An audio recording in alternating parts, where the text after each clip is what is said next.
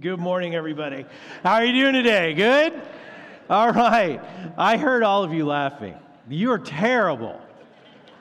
Watching 4-year-olds get tortured. That is so sad. So, my name is Mike. I'm one of your pastors here, and I'm glad that you came to church today.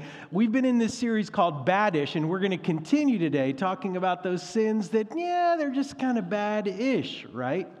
Now, I'm going to start out by showing you some shocking vulnerability, okay? So it was about 18 years ago. I had just graduated from seminary, and I was now pastoring a church down in San Diego. And let me just say, this church was one of those Southern-style churches. And so what that means is that there were potlucks every weekend, and it was good cooking. Good cooking. You know what I'm talking about, where like the church secretary, and she would make mashed potatoes, and I think it was like 1 part mashed potatoes and 2 parts butter and salt. I mean, it was so good. Now, here's the problem. After living like that for a while, I have to confess that I was tipping the scales at a healthy 250 pounds. Okay? Wow. Right? I know. Great skin, but kind of chunky. Okay, so 18 years ago. So I had a regular checkup with my primary physician, and basically she sat me down and said, I don't know how to put this like in a very, with a lot of bedside manner, I'm sure, but she pretty much said, "You're going to die, fatty." That's what she said. She explained to me that I have a lot of genetic things that are not exactly working in my favor, so I really needed to lose weight. Now, having been a high school wrestler, I knew how to lose weight. I knew how to self-regulate and have willpower and all of those things. But see, here's the problem. When you try to do something of that magnitude under your own power, you're probably not going to succeed. You're going to need help. So I asked God for help.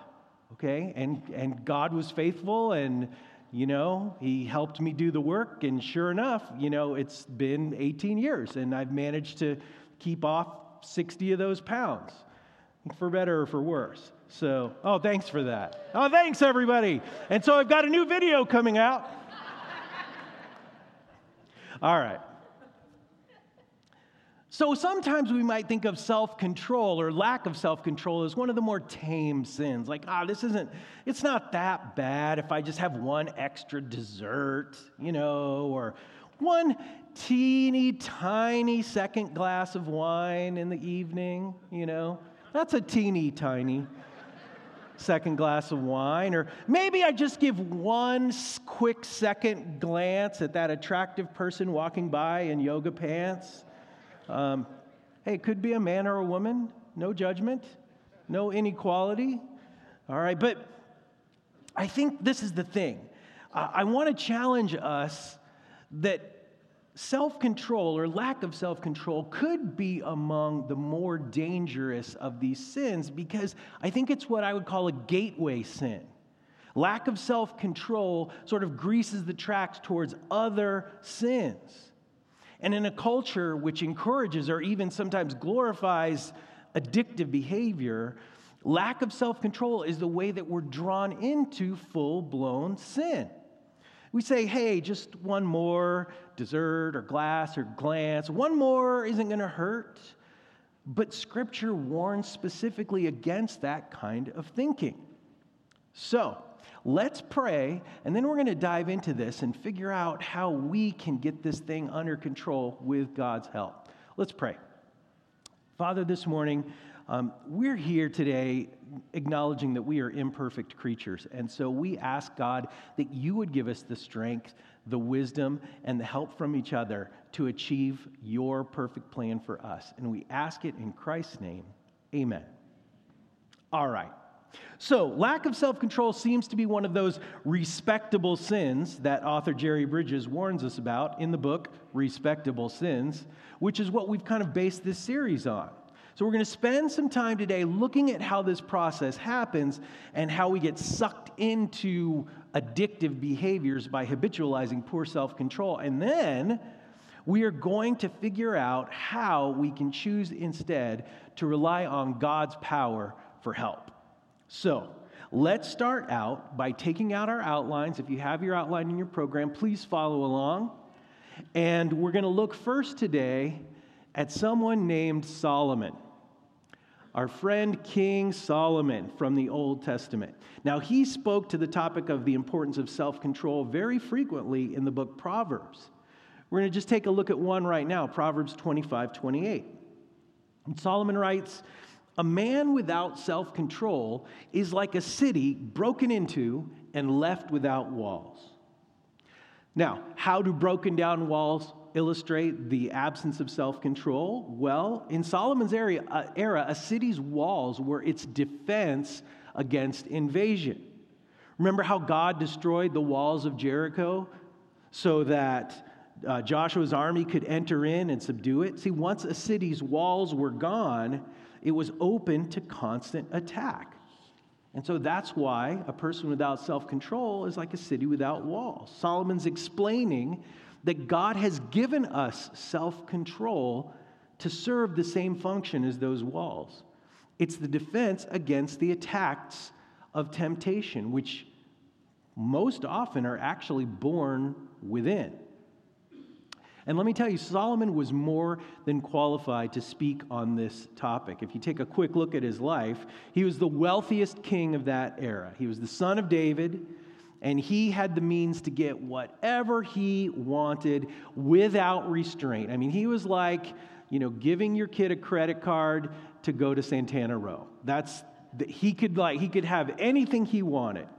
But like someone with a credit card at a shopping mall, the bill always eventually comes due. Now, the scripture tells us that Solomon had 700 wives. Let that sink in for a second. 700. How is that in any way a good idea? 700 wives, Solomon. Okay. And so what's worse, these wives were from nations which God had prohibited intermarriage with. So these wives were a bad idea not only practically, I mean, imagine the crowd, like the school turnaround pickup thing, right? But also, they were a bad idea because they would encourage disobedience in Solomon. Solomon did not respect God's boundaries about marrying women from these nations. So what we see here in this illustration is that Solomon disregarded self-control, gave free rein to his passions, and ignored God's commands. Now, I can imagine him rationalizing, right? Hey, I know God said not to do this, but I'm the king and I work hard. I need some self-care, right? Have we ever used self-care as a justification for poor behavior? Come on, let's be honest. Okay, maybe I'm just preaching to myself today. So guess what happens? He begins to allow his wives to slowly but surely pull him away from God. Ultimately, he was so disobedient to God that what happened next was that during the reign of his son, Rehoboam, Israel was split into two, and it was never the same after that. And this was a result of his disobedience, his lack of self-control. Now, what have we learned from this? Well, let's take a look at some lessons from Solomon. Okay? Now, I have to warn you, because this part gets dangerous. This is the air quotes section of the message. All right? I do this for emphasis. Please be cautious. First of all, lack of self-control leads to rationalization. It leads to rationalization. How often have I done this? I mean, we all do. Sure, it's just one more. It's just one more fill in the blank with whatever your temptation is, right? For some of us, it might be, it's just one more dessert. It's just, I'm under my carbs for today. Just one more. For some of us, maybe it's just one more drink, one more glance. One more time on the internet looking at things that I shouldn't. One more conversation with somebody that I probably should not have any contact with. We know all these different things, but this is what we say. It's just one more, but whoosh, I deserve it. I deserve it. And so we rationalize, and the problem is that then the rationalization leads to disobedience. It leads to disobedience. Once we've convinced ourselves that abandoning our self-control is no big deal because it's just this once and I deserve it, then we take the plunge and we do what we know is unwise and unhealthy and out of bounds. We rationalize first, and then we take the plunge, and that is the disobedience. And then, of course, disobedience will always lead to consequences. Disobedience leads to consequences, much like the trip to the shopping mall leads to the consequence of the credit card bill. We're disobedient to God, and before we know it, we have a new habit, or a new hangover, or a new belly roll, or a new addiction. You see, this is the problem. Lack of self-control leads us into a trap. And that trap is the trap of habits and addictions. Repeated behavior that is unwise and unhealthy. Now, I have to say, I think that we live in a culture that encourages addictions. And you might scoff at that and say, no, Mike. I mean, yeah, things are kind of loose, but they don't encourage addictions. Really? Okay. Okay. Cigarettes. They have a warning label, right? They have a warning label, sure, right? Or commercials for alcohol, right? They have, like all these bombardment of these hypersexualized images of people who look like they're having the time of their lives and everything. And then at the end, for like 0.7 seconds, drink responsibly, right? I mean, let's be honest. Okay, our culture pushes us into addictive behavior so that we will get addicted to things that we pay for. Now, Scripture tells us about this. If you look at James chapter 1, verses 12 through 15, this is what we read. God blesses those who patiently endure testing and temptation. Afterward, they will receive the crown of life that God has promised to those who love Him. And remember, when you're being tempted, do not say, God is tempting me. God is never tempted to do wrong, and He never tempts anyone else. Temptation comes from our own desires, which entice us and drag us away.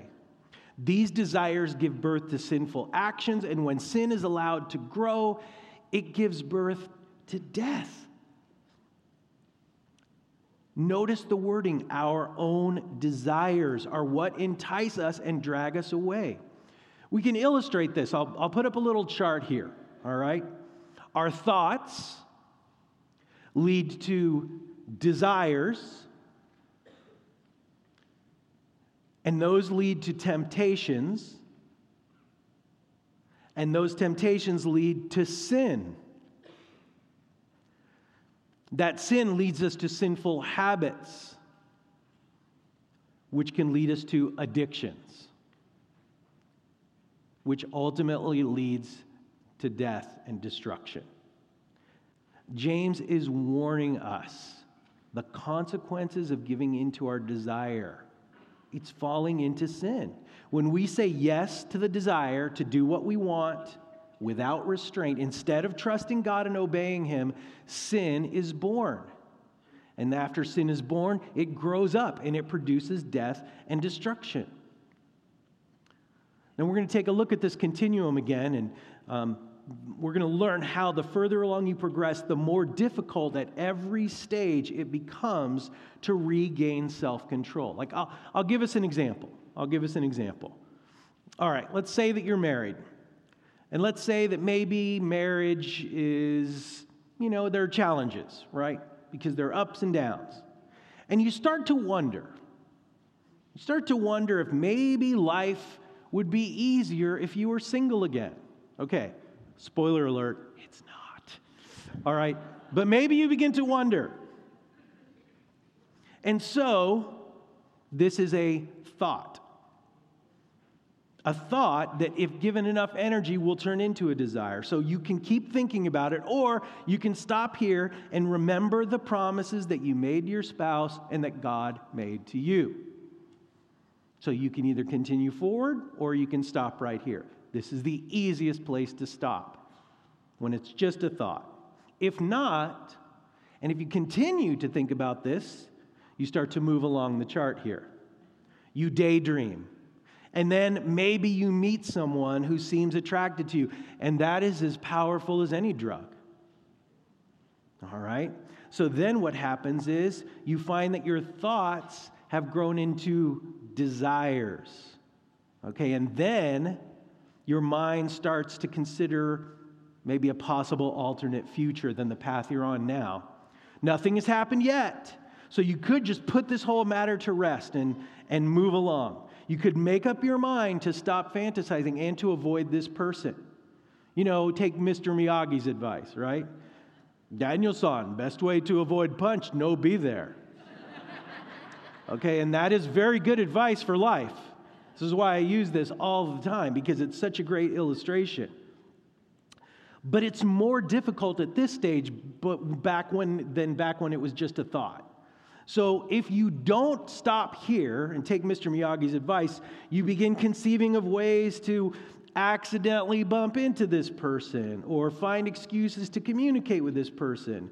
And either they or you will eventually confess to attraction. And at this point, you are officially being tempted. You've moved along the line to temptation. Now, you could still pull the plug here, but it's much more difficult now. It's much more difficult. Sin is at your door.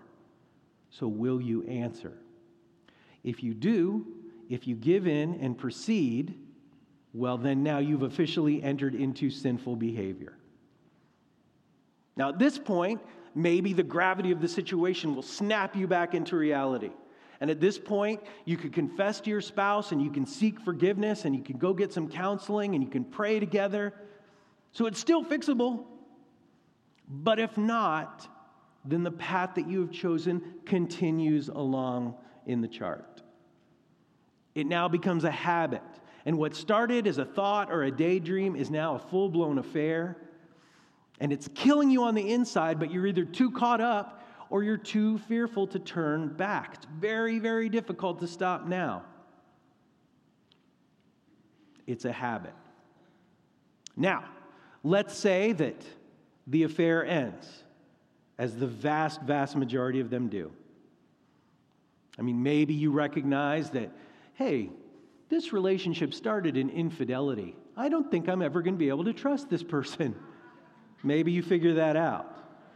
Maybe you think, if they were willing to cheat with me, they might be willing to cheat on me. And I cheated too. Ooh, this isn't going to end well. All right, so maybe you think that. So at this point, maybe you decide, I'm going to go confess to my spouse. You're going to hope for the best. And the spouse is going to ask, how long has this been going on? Guarantee you. On the other hand, even if the affair ends, you might not choose to confess. And you might now find yourself attracted to someone else. And it's going to be a little bit easier this time, and the whole cycle repeats itself. Now, you're addicted. You are addicted. And you can feel yourself dying on the inside. And more than likely, you're eventually going to get caught, because most people do. And at that point, the likelihood that you can convince your spouse to stay is practically zero, because you've hit death and destruction. You have reached the culmination of our chart. There will be life-altering pain. There will be crushed dreams and emotional violence that can never be undone. You say, wow, Mike, you're pretty graphic with this illustration. Well, because that was my story. I was on the other side of it. My wife made those choices, and now I'm a divorced man who doesn't want to be. And you know, we use the illustration of being unfaithful to a spouse, but it's just as easy to see this with any other possible addiction, whether it's substances, pornography, whatever it is. Anything that we can become addicted to causes death and destruction. Wow, Mike, this is pretty gloomy and doomy. Okay, let's turn the corner. Let's start moving towards the solution. What is the solution? The good news is that the solution is what I call God-powered self-control. God-powered. Not the same as willpower. God-powered self-control. You could be skeptical. You could be saying, Mike, I'm still not convinced. I can abstain from the really harmful things while still indulging in what's harmless. I mean, fudging on my taxes a little bit, that's not the same as having an affair. Or an extra dessert isn't the same thing as a second hard drink, I guess depending on, who made the dessert. Right, Ellie? You know what I'm talking about. So, it's in my notes it says Paul, but Paul's on vacation. So the video that we saw at the beginning illustrates this principle. And you know what? Let's take a look at the explanation of that, and then I'll go on. This is among the most famous experiments in the history of psychology, with implications for economics. In which a group of 4-year-olds were given one marshmallow and told that if they could wait to eat the marshmallow after being left alone with it for a while, then they would be given an extra marshmallow to eat. Most eat the marshmallow as soon as they are left alone with it, but some other children are able to resist temptation. About 1 in every 3 is able to hold off. And YouTube is replete with videos of kids struggling to not eat the marshmallow. So what's the big deal about self-control? The big deal about self-control is if you have it, you're able to actually pay attention to the teacher and to learn. Psychologist Walter Mischel devised the marshmallow test 50 years ago, running it on hundreds of preschoolers at Stanford University. 12 years later, he found significant differences between those who had wolfed down the marshmallow. They were now found to be more easily frustrated, indecisive, disorganized, and those who, as tots, had been able to control themselves. They were now more confident, self-reliant, and get this, scored about 200 points higher on the SAT. The powerful economic message is that if you do exhibit self-control at an early age, says Mischel, you've got a much better chance of taking the future into account and likely to have better economic outcomes. The heart system is the limbic system in the brain, and it is reflexive, immediate, emotional. So in order to slow that heart system, you have to activate the cool system, the prefrontal cortex. The problem is that the heart system goes up when stress goes up. When stress goes up. Now, parents in here, let's just get this out of the way, right? I know the first thing that caught your attention in that video. So I'm just going to recommend right now, when you are tempted to pull your kids out of church on a Sunday for an SAT class, just model self-control instead. You're welcome. But the lesson in this video is that our brain chemistry has a lot to do with self-control. And in fact, our brains can actually be rewired for delayed gratification. Why does it matter? Well, because it's scientific proof that we can have greater self-control and we can resist the temptations that turn into sins and habits and addictions. In fact, we must, because if not, biblically speaking, the results are clear. Check out Paul's letter to the Galatians, chapter 5, verses 19 to 21. When you follow the desires of your sinful nature, the results are very clear. Sexual immorality, impurity, lustful pleasures, idolatry, sorcery, hostility, quarreling, jealousy, outbursts of anger, selfish ambition, dissension, division, envy, drunkenness, wild parties, and other sins like these. Let me tell you again, as I have before, that anyone living that sort of life will not inherit the kingdom of God. Now, don't misread this scripture. This is not a list of things to not do. What this is a description of the result of living a life without God-powered self-control. So there's a battle going on inside of us. And how do we get to the point where we win that battle? Well, there's great news. And the great news is that God fights for us. God fights for us. In fact, God has promised us that increased self-control is actually a direct result of living a life of obedience to Him. Increased self-control is a direct result of living a life of obedience. So if we seek God's kingdom, if we love others, if we walk by the power of His Spirit and align our desires with His, we'll see self-control as a result. Let's look at Galatians 5:16 to 18, just before. Paul writes, "So I say, let the Holy Spirit guide your lives. Then you won't be doing what your sinful nature craves. The sinful nature wants to do evil, which is just the opposite of what the Spirit wants. And the Spirit gives us desires that are the opposite of what the sinful nature desires. These two forces are constantly fighting each other, so you are not free to carry out your good intentions. But when you're directed by the Spirit, you're not under obligation to the law of Moses." Meaning that when we let God's Spirit control us, we don't have to worry about the rules and the do's and the don'ts because God's Spirit guides us into that obedience. Now, here's what I was mentioning before. Let's go down to verse 22. But the Holy Spirit produces this kind of fruit in our lives: love, joy, peace, patience, kindness, goodness, faithfulness, gentleness, and self-control. There it is. God's Spirit produces self-control in our lives. There's no law against these things. Those who belong to Christ Jesus have nailed the passions and desires of their sinful nature to His cross and crucified them there.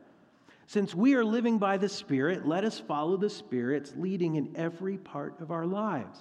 Now, that passage, what we call the fruit of the Spirit, not fruits, fruit of the Spirit, and there's a difference. The reason I think sometimes we misteach that passage is we teach it as a to-do list. That is not what Scripture is telling us. The fruit of the Spirit is not a to-do list. Instead, the fruit of the Spirit is not something that you do. The fruit of the Spirit is something that you be. It's something that you be, and this is what I mean by that. Think of it this way. An apple tree does not produce the best apples by trying hard. That's not how it works. The apple tree does not strain and strain. The apple tree produces apples because it's an apple tree. Now, apples should be its natural product. The best apples are produced when the tree, hint, hint, that's us, the tree, when the tree has its best nutrition, when the tree has the sunlight and the rain and all the things that the tree needs. That's where the best fruit comes from, not from trying hard. It's not willpower. So if you don't have a good crop in your garden, talk to your plants. I don't even know what that means. So how do we facilitate this? Let's wrap up. How can we partner with God to put ourselves in position to receive His power? That's the nutrition, God's power, so that we can be more fruitful. So that we, as the trees that produce the fruit of the Spirit, so that we can be more rooted in God's Word, so that we can grow up healthy and strong. Well, I think there are some things that we can participate with God in here. I think first, we can stay planted in His Word. Stay planted in His Word, because this is God's primary way of speaking to us. So we have to make it part of our daily routine. Just like eating, it's got to be part of your daily routine. You wouldn't not eat any given day unless you're specifically fasting for a reason, but the normal state for a human being is to eat. Well, just the same way, the normal state for us should be to receive God's Word and that nutrition every day. As Moses wrote in Deuteronomy, and then Jesus said later on, people do not live by bread alone. Rather, we live by every word that comes from the mouth of God. And when did Jesus say this? When he was being tempted. He said, no, I don't live by bread alone, but by every word that comes from the mouth of God. The next thing I would suggest is that when praying, we spend time quieting our hearts and listening.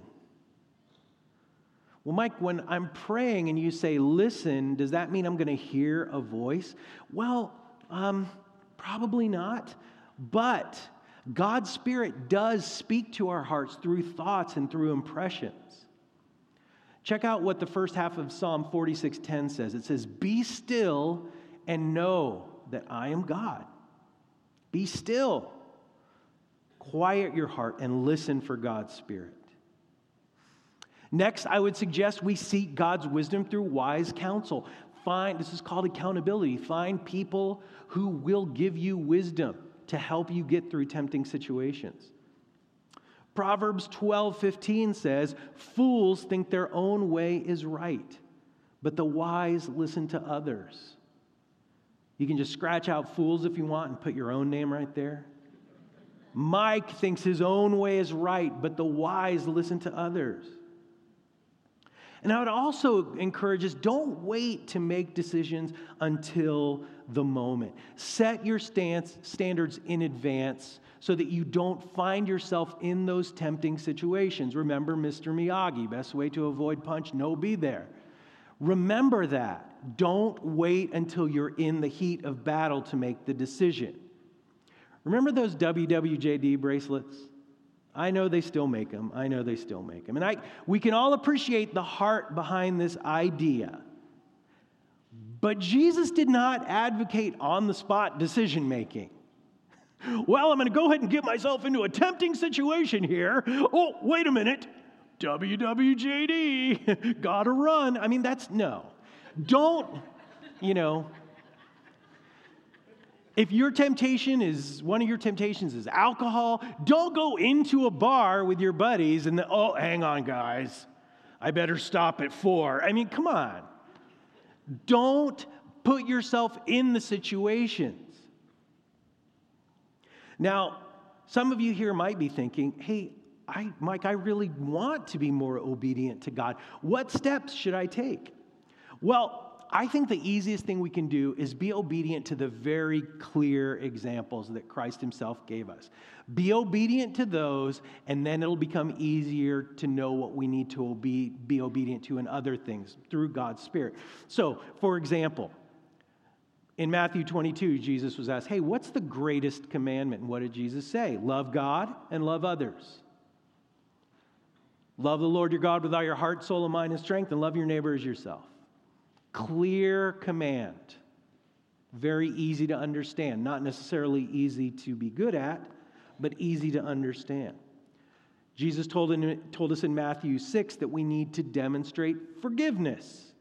Hey, God forgives you, you need to forgive others. In the Great Commission, Matthew 28, Jesus commands us to go and share the good news. Doesn't mean stand on a box and preach on a street corner. It means that you share your faith with your friends. You let them know what you have found. And we also, from that passage, we also remember that we were commanded to be baptized. Matthew 28:19, baptizing them in the name of the Father and the Son and the Holy Spirit. You have an opportunity coming up on March 21st and 22nd. And as Angela mentioned earlier, if you are interested, or even if you're just curious about baptism, then go ahead and write baptism on your communication card. Now, when you do that, you're not committing to be baptized, okay? Nobody's going to grab you that morning and throw you in a tank. You're just saying, I want to know more. I want to know more about it. And finally, if you're here today and you don't know how you can have access to this power that we're talking about, let me assure you that God loves you and wants to have a relationship with you. Your responsibility is to turn around and go the other direction. Turn away from your self-focused life. Ask Jesus to forgive you and follow him. John 1:12 says, "But to all who believed him and accepted him, he gave the right to become children of God." And if you would like to know more about how to build a relationship with Christ, on your communication card, there's just a little checkbox there. I want to know more about starting a relationship with Christ. I think the takeaway for us today is this. We have to remember that God is bigger than our willpower. So when it comes to self-control, we trust his power. Now we're going to go to the part of our service where we collect an offering. This is where we give back a little of the gifts that God has given us. Now, if you're here today and you're a guest, please feel no pressure to give financially. But we do ask that during the offering, when it goes by, please everyone take your communication card and drop it in the offering. And then the band is going to lead us in a song for the offering, and I really encourage you with this song. It's a song that teaches us about surrendering to God's power and giving him control. During that song, please stay seated, because we want you to really focus on what the band is saying. So let's pray. Father, we come before you today asking that you would help us to trust your power for self-control, Lord. Help us not make excuses or rationalize, but help us to admit that we need your help. We ask that you would now take this offering, bless it, and use it to help people in our community. We pray it in Jesus' name. Amen.